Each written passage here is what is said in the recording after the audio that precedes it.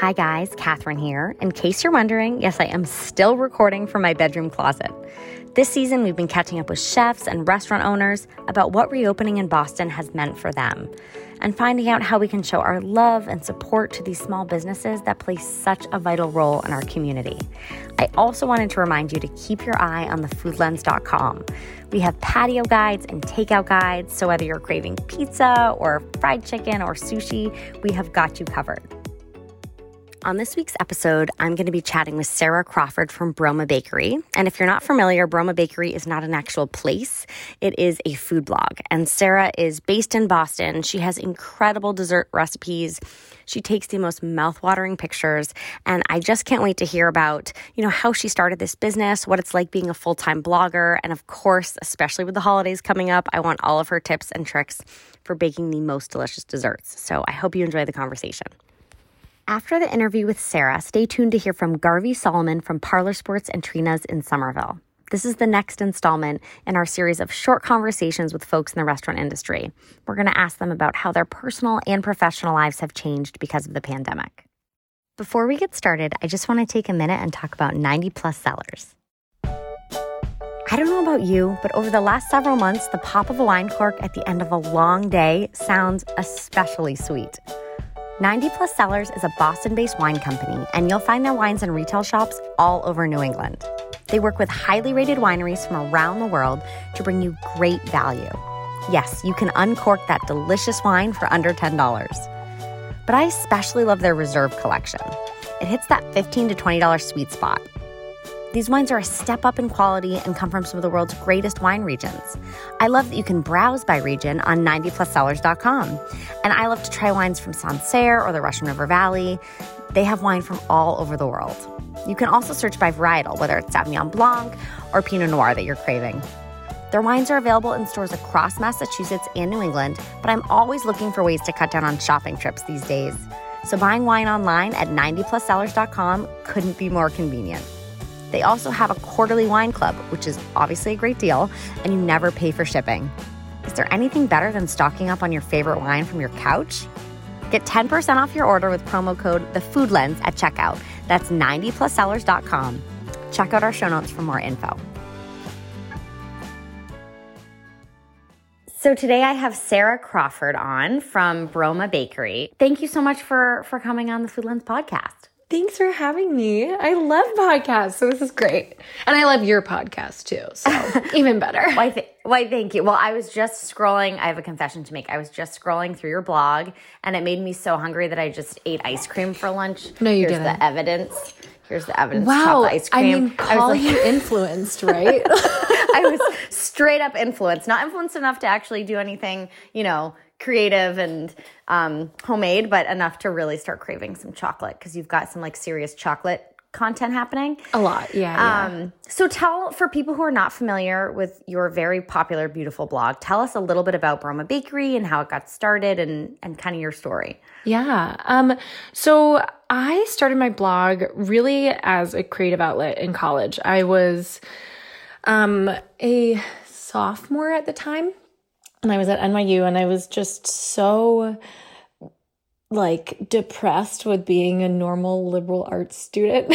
So I had done photography in high school and it was all analog photography. So, film cameras, black and white, really diving into composition and the masters of photography and all of that fun stuff.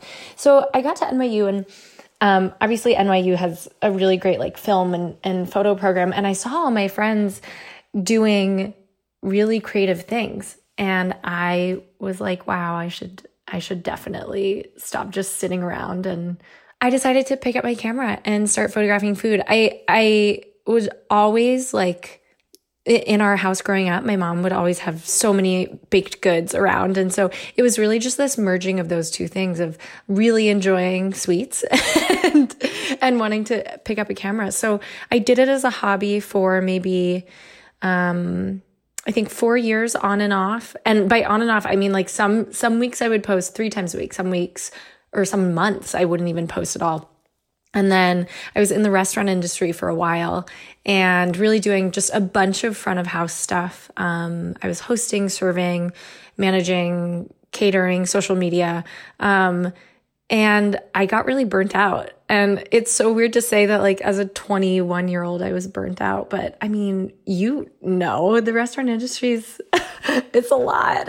Yeah, I worked in the restaurant industry for a long time. It's intense for sure. So I quit cold turkey one day. I was really just in this bad spot in the place I was at, and I quit, and I went home and I Googled how to make money on a food blog. So even though I had done my blog as this hobby, it was never something that I thought could be a career, or I really had an idea of how financially, possible blogging was. And so I just started hustling and Googling everything. And 7 years later, here we are. That's awesome. And so 7 years later, so what year? Was it 2010 you started the blog, I thought? Yep. So I started in 2010, and then I went full-time in the end of 2013. That makes sense. Yeah. That makes sense. And so I'm curious, the blogging landscape has changed so much. And it seems like there was sort of a time when, like, everybody had a food blog. And then I feel like, in the non-blogging community, maybe people were shifting more to social media, but now I'm seeing, like, some really excellent blog content again. And I don't know if that's just me because I'm home and I'm looking more, but I'd love to hear about, like, your experience in the blogging community and how it's changed. Absolutely. It's really interesting because I think to very much generalize, blogging started out like late like 2007, 8, 9, I would say, and then started to really gain traction like 2010, 11, 12, 13. But at that time, I mean, blogging really came out of a lot of women being at home and not having much to do, or feeling like they wanted something more than just being at home, whether that was, with their kids or their family.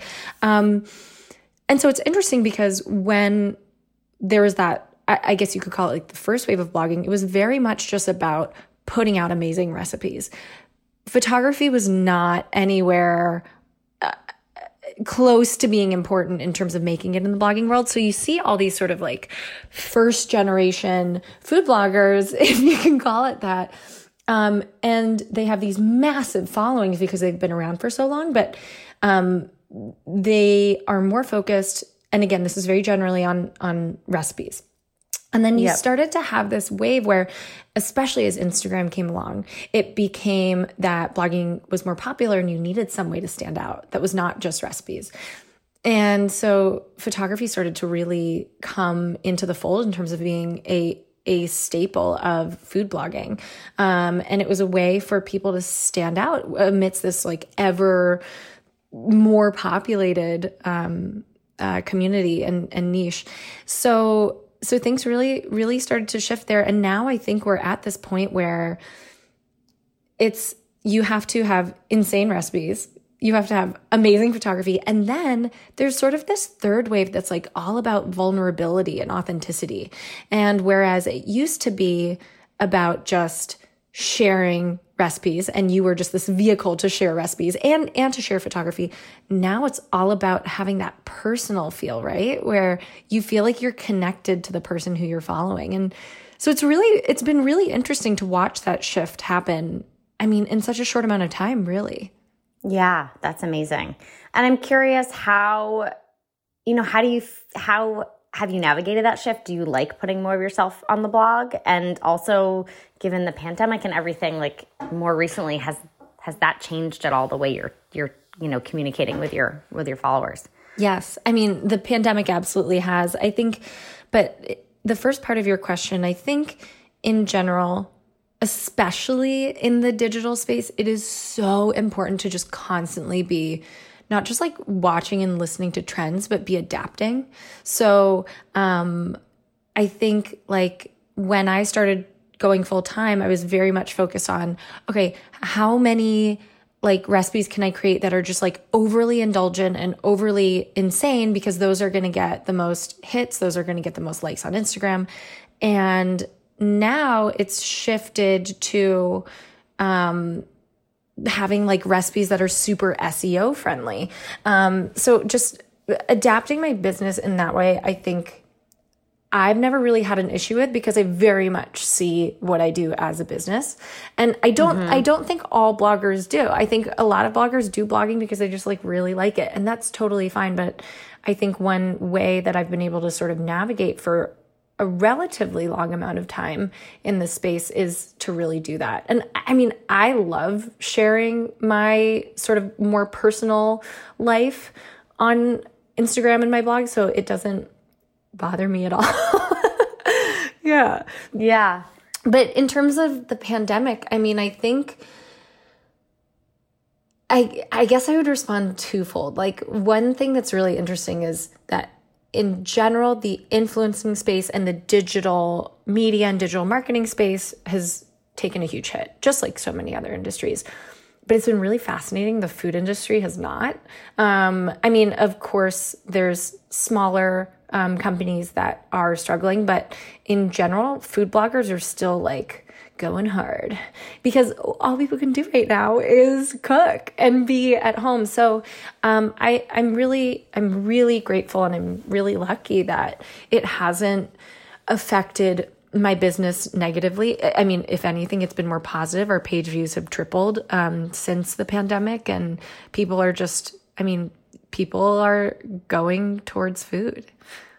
Yeah. I mean, it's like like you said, it's one of the few sort of comforts that we have right now. And it's been strange to see how well food CPG and grocery and everything is just kind of booming, whereas it's been absolutely heartbreaking with restaurants. It's the whole mixed emotions of seeing some people be able to do really well and then other people struggling, and but just being inspired by how people are kind of pivoting and figuring it out. Speaking of the business side of it, I love that you're so transparent about the fact that this is a business. And I think, talking about generalizations, sometimes there's this idea that, it's all mommy blogs and it's just about like, I don't care, I'm just home cooking for my kids, and which is great. But so many of those really are real businesses, but maybe at this point they kind of have a facade as if they are not.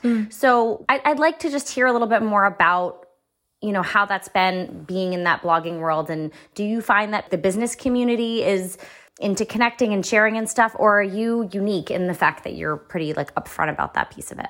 I mean, I don't want to give myself too much credit by saying I'm unique, but I will say that treating blogging as a business is not as much the norm. I mean, I think it's more becoming the norm because people do realize how lucrative it can be.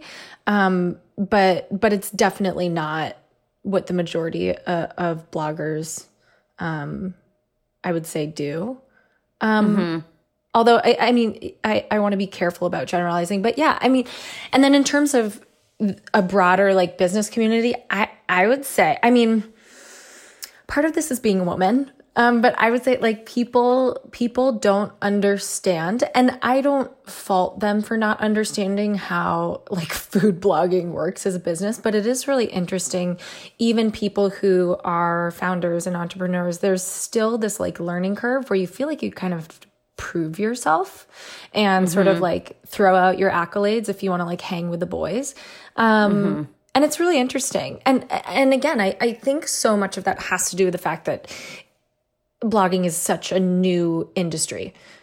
But it's also interesting that like influencing now in general has this pretty negative connotation a lot of the time.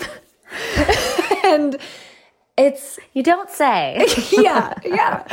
And it's really fascinating to me. I mean, I think, of course, I'll see influencers and I'm like, oh my God, I don't want to watch this. Like, come on. But I think that there's actually more influencers out there than people really realize that are like absolutely hustling and absolutely treating what they do as a business. And I hope that stigma changes over time. That's interesting. So do you proudly wear the label influencer, or is that something? Absolutely not. No. I was like, you don't really affect me, but yeah, that's well, you're also, you're not just, you as someone who, comes from like a food development, recipe development background and food styling, but not so much the photography. Like you can see the work. I mean, your blog is so beautiful and so professionally done, which is, I believe, another part of your business is you teach people these sort of skills. So can you tell us a little bit about that arm of the business? Yeah. So I also have an online food photography school. It's called Foodtography School. And I started that in the end of 2017, 2018, like relatively recently. And the whole reason it started was because I, for years, would have people asking me how I photograph, even when I felt like my photographs weren't good at all.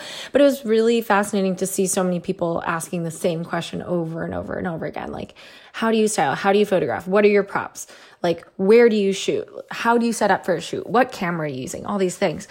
And so I first started out doing a few in-person workshops just to see, like, test the waters, see how I was at teaching. And they all went really well. And one of the person who came to one of the workshops was like, you should do this online. Like when you're doing an in-person workshop, you're totally limited by the number of people attending. And also it's really expensive to put on.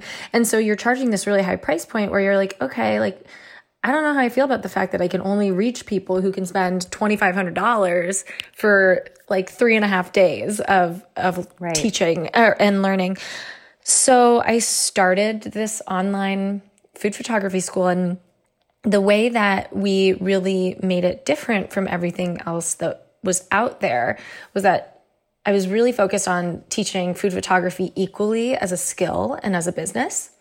And I really merged those sort of two parts of this like sphere into this one main course.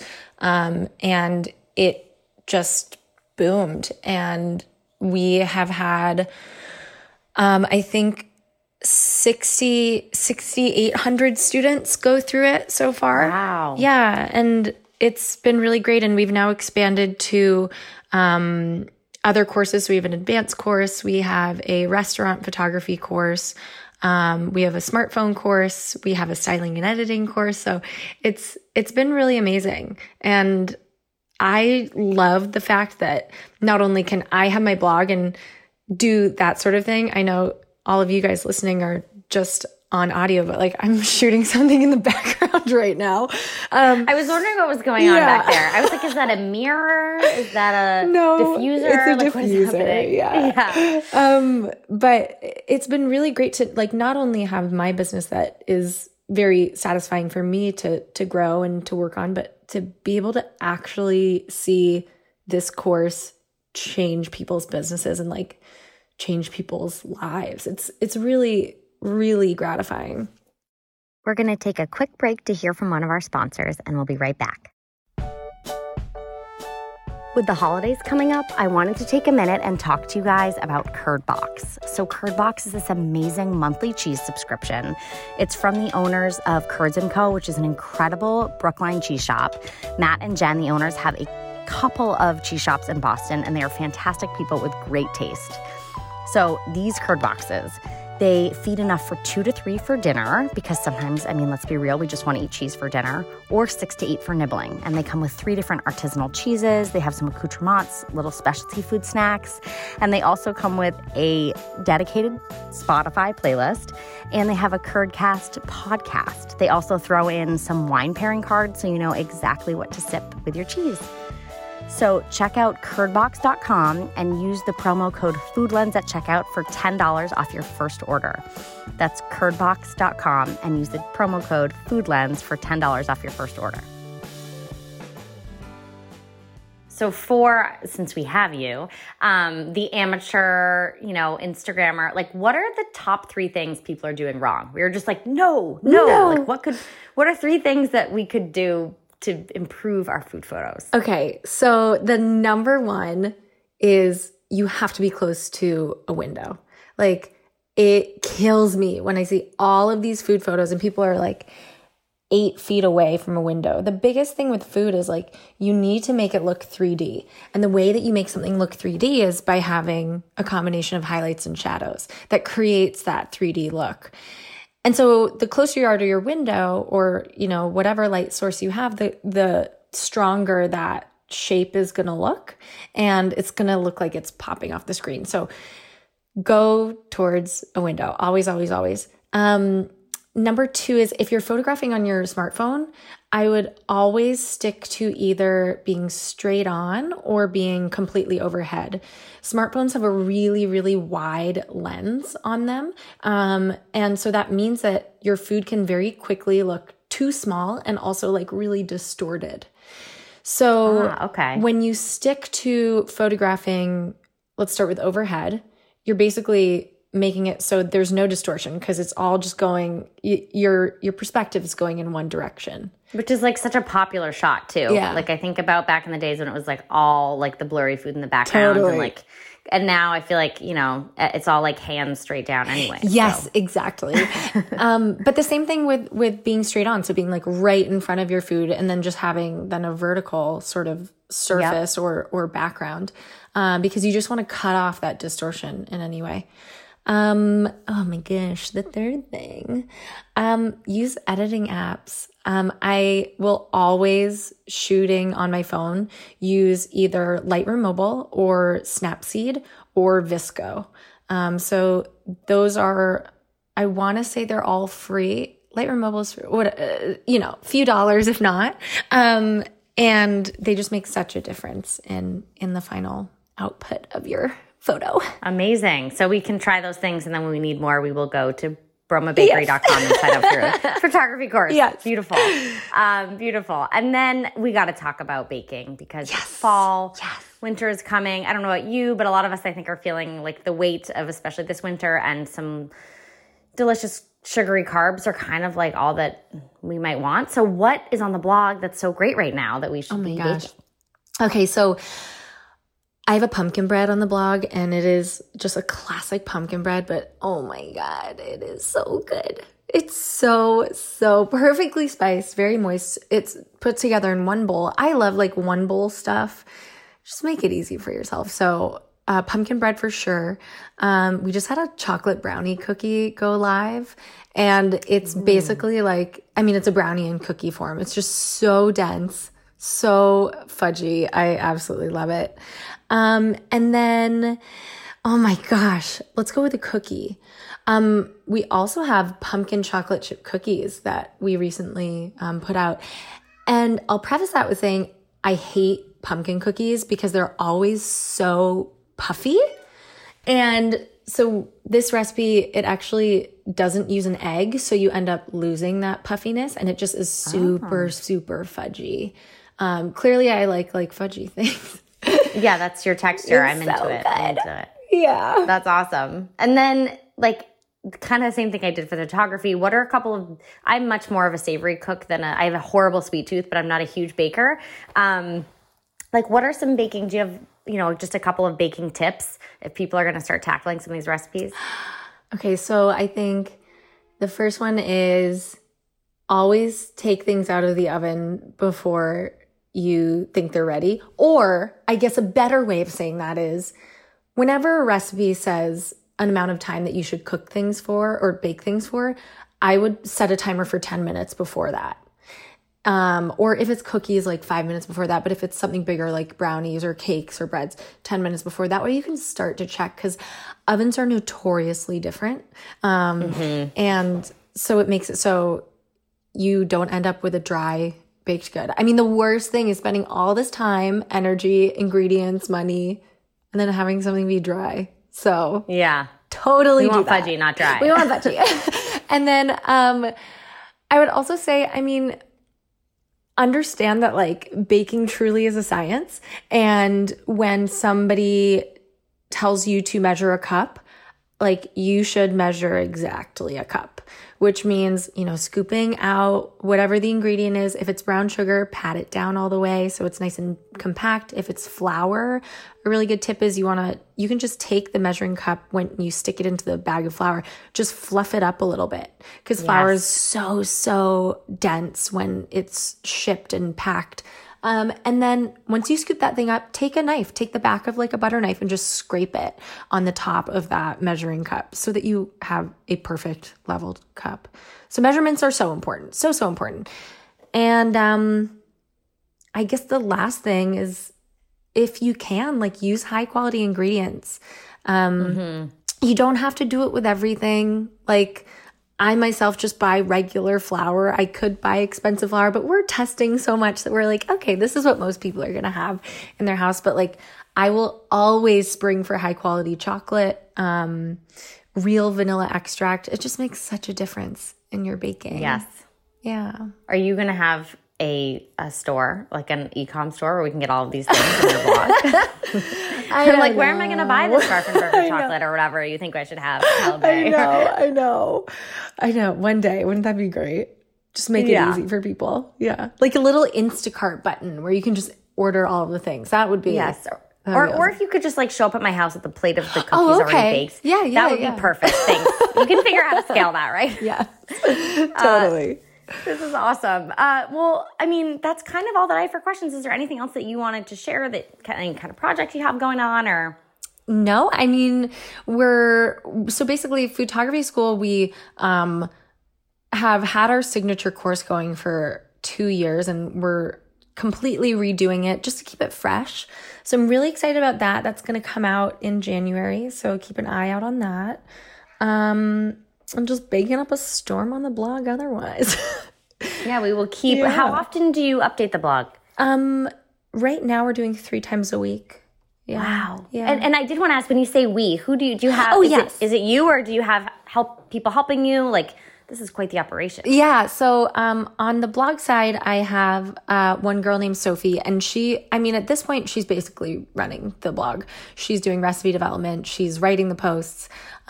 She's basically doing everything. So she's an amazing recipe developer, but it's fun because we'll really come up with concepts together. And then once she develops, like, we both are the taste testers. We're both like trying everything out. Yes. So, it's nice to like have somebody else taking that on, but still feel like it's like something that I have a hand in. And then on the photography school side, we have a team of 4 main women, and then like some other random contractors, like a Facebook ads person and all that fun stuff. So yeah, it's a mini operation.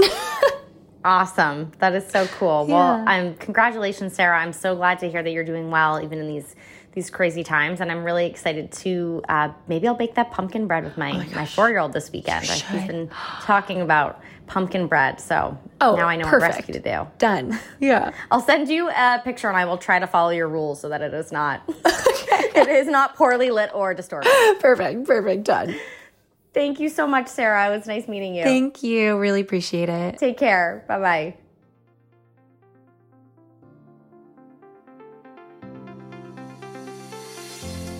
My name is Garvey Randall Solomon. I'm from Somerville, Massachusetts. Born in Cambridge, raised in Somerville. And my position at Parlor Sports is manager and bartender. I'm doing all right. There are good days and there are bad days. I think the bad days are more on the sense of kind of like letting my mind wander, like, hey, this could happen. I don't think it's being pessimistic or cynical if you say our restaurant could close. Something could happen where we might not be able to open till June. I don't know if places can be closed for 6 months. I don't know of a place that could go. So in my mind, I'm kind of like, if that happens, what would I do? People are going to realize quickly this winter, possibly, if we do go into quarantine, if you don't have something going on during the times that you're off, I think seasonal depression is a real thing.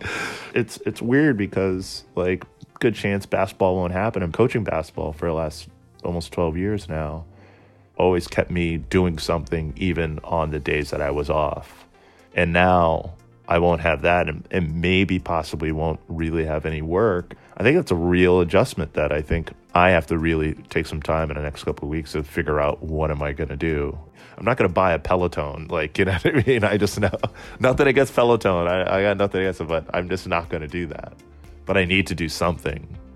And so I've been trying to really work with doing a lot of creative things, and I've always kind of did a little bit of like sports fictional writing and stuff like that. A lot of people who do know me know I love, graphic novels and comics. And I thought of other things to kind of maybe stoke me back into doing a little bit of writing. I really do try to say, listen, I got a roof over my head.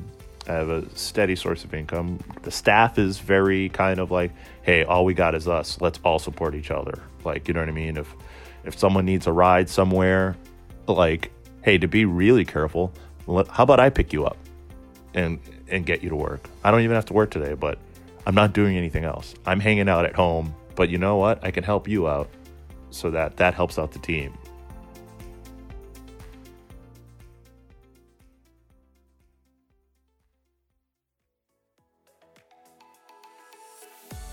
The Food Lens podcast is hosted by Catherine Smart and produced by Isaac Price Slade.